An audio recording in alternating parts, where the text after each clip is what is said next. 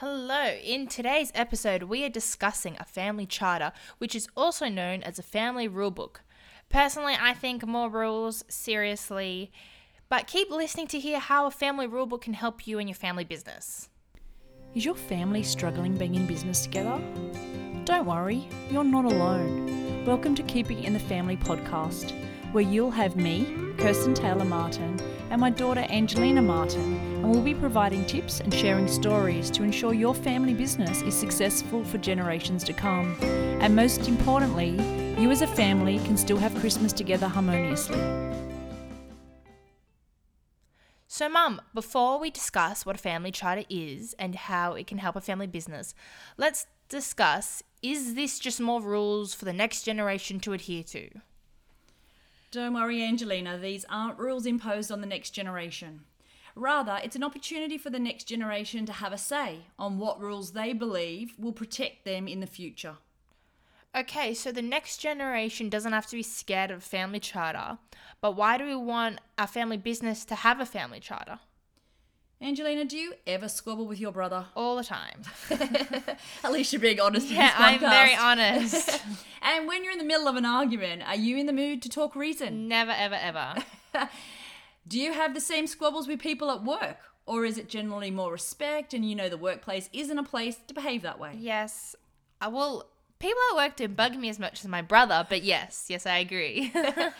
So, I've answered your question with so many questions, but families working together have a familiarity, and it's easy to squabble. Behave like 2-year-olds.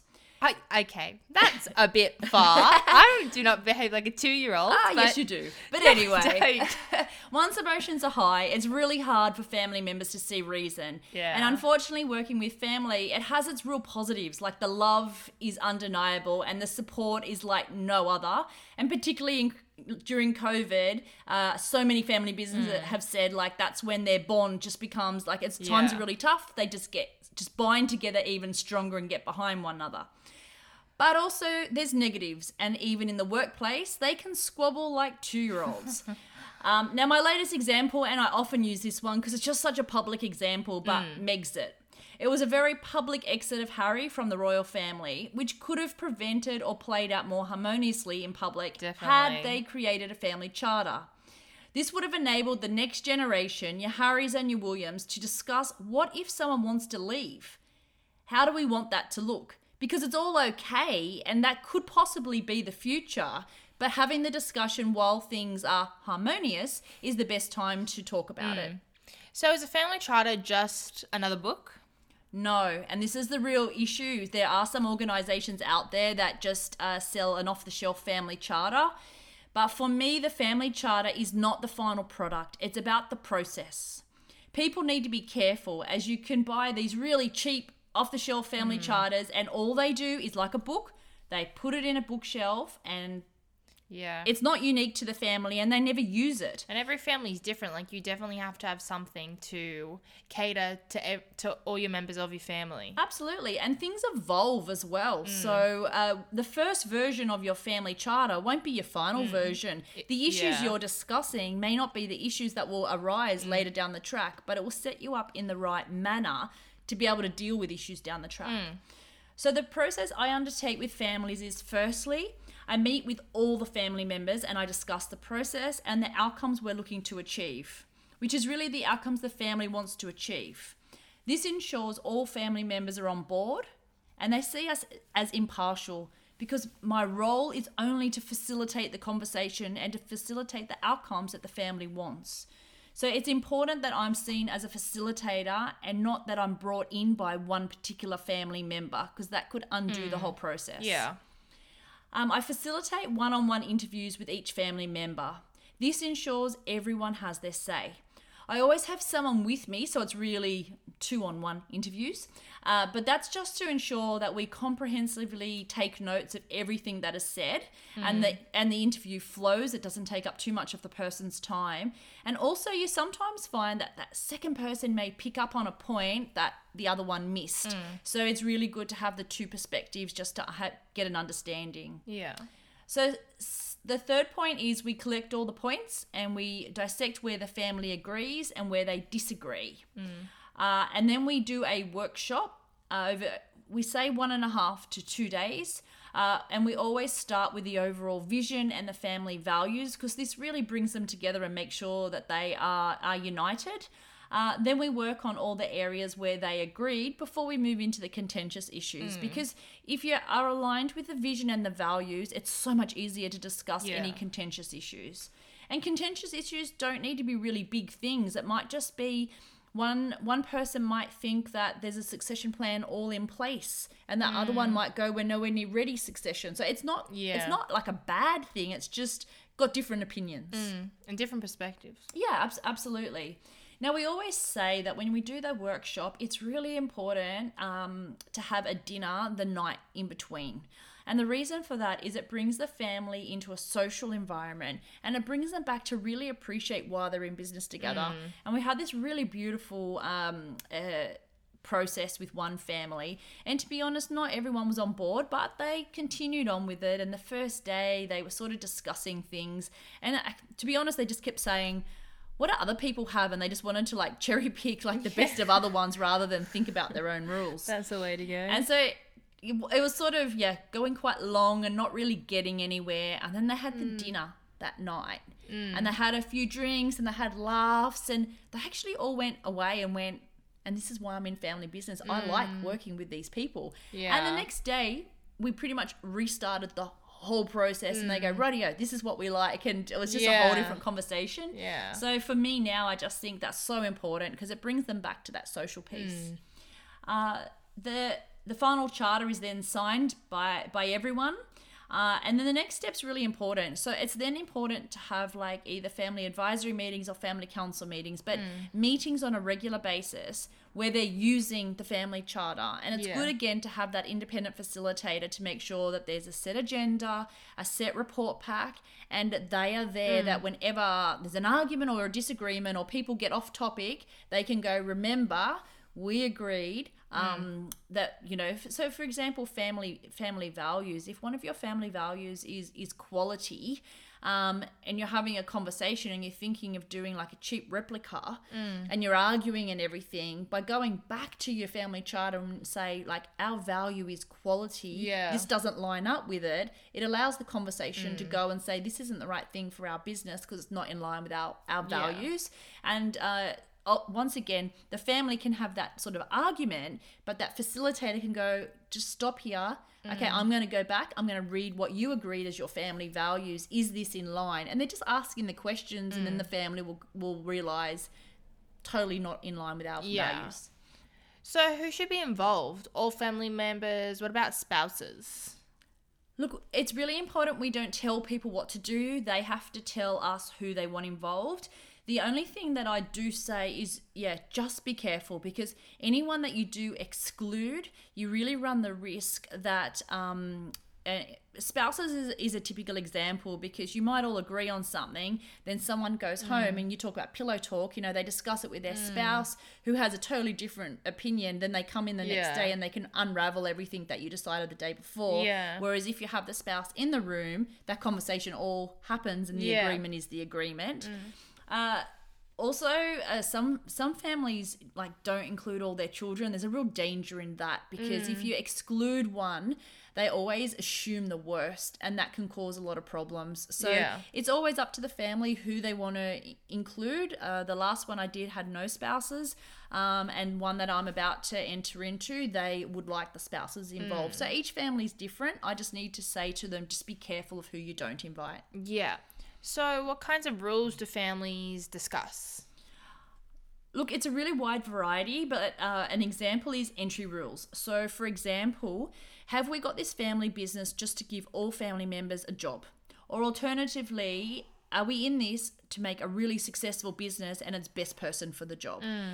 So then you talk about, for example, whether a trade or a degree is required, work experience, how many years work experience, whether they travel, you want them to travel overseas before they come back into the business. You need to have that discussion, because some businesses, they set it up so that all family members just get a job. And they don't, but then others want it to be really successful so that it makes a return for the family, and they want best person. So their child to be best person and to get the respect of the people within the organization, they need to go out and get experience and bring that experience back to the family business. Yeah, I knew a family who they created a business so like all their family could work together, and most of their family was really happy, but then one member of the family, he didn't like it. He didn't like being around his family all the time, and he ended up leaving the business. But like the rest of the family in the business loved the business and really want it to thrive, and it's all happy now. But you can't really go in thinking, oh, this is a perfect thing for all of my children to have jobs and they can work with us forever and ever and ever, because some people just don't want that. Yeah, and look, it's really important to have that discussion up front, because we do often find, particularly if you've got like two brothers in business and one brings their child in and say they're really lazy and they're not doing a good job and everyone's complaining, it really causes a lot of friction within the family. So that's why we say it's better to have these discussions up front and all agree on it and how to react to that. So we'll get a bit more into the other rules, because at the moment we're just talking about entry, but it's important to have that conversation. So why is it important to have entry rules? To be honest, it's really hard being a family member entering the business. All eyes are on them. The staff won't necessarily respect them. They'll feel that they get privilege and better treatment. And to be honest, often the parents are really hard on their children when they come into the business as well, because they want them to set a really high standard. So by ensuring it's best person for the job and they come in with a skill set, it really doesn't take very long for the team to respect them, because they're bringing in really good insights. Whereas if you just recruit them for recruitment's sake and they don't have qualifications, they don't have experience, and they're fumbling, it can end up quite hard. I saw a family, and I talk about it quite frequently, but he really wanted to set his son up for success. So straight after his HSC, brought him in as managing director. Oh my God. But the general manager, like, he just played him. Like, he's just, if I want a new software package, I'll just pull the wool over the son's eyes and he'll go ask dad for it. But I just felt really sorry for the son and for the dad, because he wanted best for his son, but he just got it so wrong. Yeah. And the son actually just would sit in the office. He knew no one. He didn't go out, walk the floor, and he ended up just doing share trading. He had no interest. He didn't know what to do. Whereas had he been able to go out and get experience in other businesses and come back in, he would have had so much insight, and he would have had a whole new energy for the business. So it's really important for the business, but also for your child and for yourself, that you get that right. Yeah, I'm finishing my HSC this year, and if like after I finish and you decide, oh, I'm going to drag you into my workplace, I would be like, oh my God, get me out of here. Like, I just finished my HSC. I still haven't recovered from you photocopying, Angelina, so that's not going to happen. I ended up with papers all over the floor. Yeah, Mum sent me to photocopy something when I was little, and I came back and I dropped everything everywhere. It was horrible. That won't happen soon. No. Good. Okay, so what are other rules? So exiting as well. I always use the Megxit example, but really discussing if a family member wants to leave, the best way about it. But also, if a family member works for the organization, it's really important that you discuss like how we're going to treat them, and they should be treated exactly the same as a team member. So they shouldn't be allowed to arrive late, be rude to staff. There's certain key performance indicators, KPIs they need to meet. They should be meeting the same as everyone else. They should be having staff reviews. They could be your child, they could be your niece, they could be your nephew, but you need to treat everyone exactly the same. And you have to agree up front. If they're not meeting it and they're not working, we're allowed to get rid of them. Because the real problem here is, and this is why it's so important to have the charter and have the conversation, because particularly when you've got your two brothers, you don't know whose child's not going to work out. But if you agree, look, this has got to happen, they've got to meet this minimum standard. By having that agreement before the child even enters the business, when one goes wrong, it's already agreed. But also when the child comes into the business, you're upfront with them, because they've been part of the process creating the rules. They know what they have to meet, or they know they're out. And if you don't have the family charter in process, can you imagine the relationship with your brother or your sister or something if you got rid of their child out of the business? But if it was agreed and there was a process and the child knew everything they had to do and they didn't meet with it, it's a whole different story. Yeah. So how can a family charter prevent that? Yeah, sorry, I sort of answered a little bit of that prior, but that's okay. But yeah, family members need to receive staff reviews just the same as team members. They have to have KPIs, same 3 warnings, and you're out like all other staff. Yeah. But yes, the family members help set the rules so they're aware prior to starting. And people may still be annoyed, but there's just going to be less destruction. Yeah. You're still going to be able to have, I always use the example, but your Christmas lunch together with your brother, because it was all like agreed up front, and you stuck to the rules. Whereas if you don't have this in place and you just go and fire your brother's child or something like that, you can just imagine you'll never have Christmas lunch together again. They'll take it personally, and we need to put the rules in place so that doesn't happen. And also, like, if you bring in your child or your nephew into a business and they're doing a real crappy job, your staff's gonna lose their trust in you if you are just kind of like, oh, it's okay, like they'll get through it. And if they're rocking up late, not doing their job, like you're just gonna build like a dysfunctional community within the office. It has a huge impact on the culture of the business. Absolutely. So what other rules have you seen successful in family charters? One that I saw was really successful was a voting mechanism. So often things are discussed in family meetings and then everyone just goes back to business as usual, and they don't actually, they nod and agree, but nothing actually happens. Yeah. Whereas in an organization where you have a board that's not a family meeting, you would have to put a proposal forward, everyone votes, and you have like a quorum. So if, for example, 75% of the people agree with it, then it passes and then it's introduced. Whereas family members, it's nice, family businesses, it's nice that they have the informality and they can make decisions faster, but sometimes the problem can be that they just don't move forward. So we had a particular family business and they hadn't actually had a decision and agreed and moved forward for a 2-year process. God. And the managers were just beside themselves and it was just getting really, really difficult. And what we realized is they had no voting mechanism. So, and they didn't even know where to start. So I just gave an example of a firm I worked with once. 75% meant the vote passed, except when it came to sale of business. Sale of business, it had to be 100%. Yeah. Okay. And they quite liked that. But then we had to say, so how do we give shares out? So is it who owns the business, or are we going to do it a different way? So with this particular business, there was one particular family member who, if it was the number of shares they had in the business, they had quorum on every vote. So so it was their say or no say kind of thing.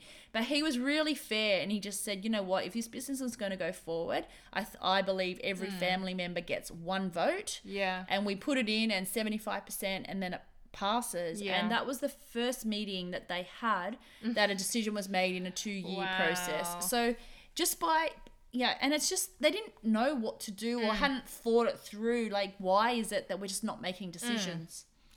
That raises a good question. Are family charters legal documents? No, they're not. So it is a family coming together and agreeing what they want the future to look like. As everyone has a say and they agree on the family values, you hope that in most instances they will abide by the rules they set. If you want some legality around it all, you can then put shareholders agreements or wills or estate plans or there's other agreements, legal documents you can put around it. Yeah. But the family charter, as I said from the beginning, it's about the process and it's about the whole family coming together and agreeing. So for example, I said before about quality. So say for example, I say one of the family values is quality and you don't want it to be that. Yeah. We have that discussion and we might say, no, most important thing to us is integrity. Yeah. And that's, you can have more than one value, but you know what I mean? Yeah. We have that discussion. And if we agree that quality is not one of our top values, you've sort of set it in place right from the beginning. So you're not going to change your mind later down the track. Yeah. Thank you. We now realize a family charter or a family rule book is nothing to be scared of. Rather, it gives everyone a say. Now, the major takeaways are it is not a legal document. Second, it's about the process, not the final document. And third, it isn't set and forgot. Should you have any questions or feedback, please do not hesitate to contact us on Keeping It in the Family on Instagram, Facebook, or LinkedIn. Thank you. Thank you for listening to Keeping in the Family, where together we can break through the statistics and ensure family businesses thrive for generations to come. For more information, head to my website, kirstentaylormartin.com.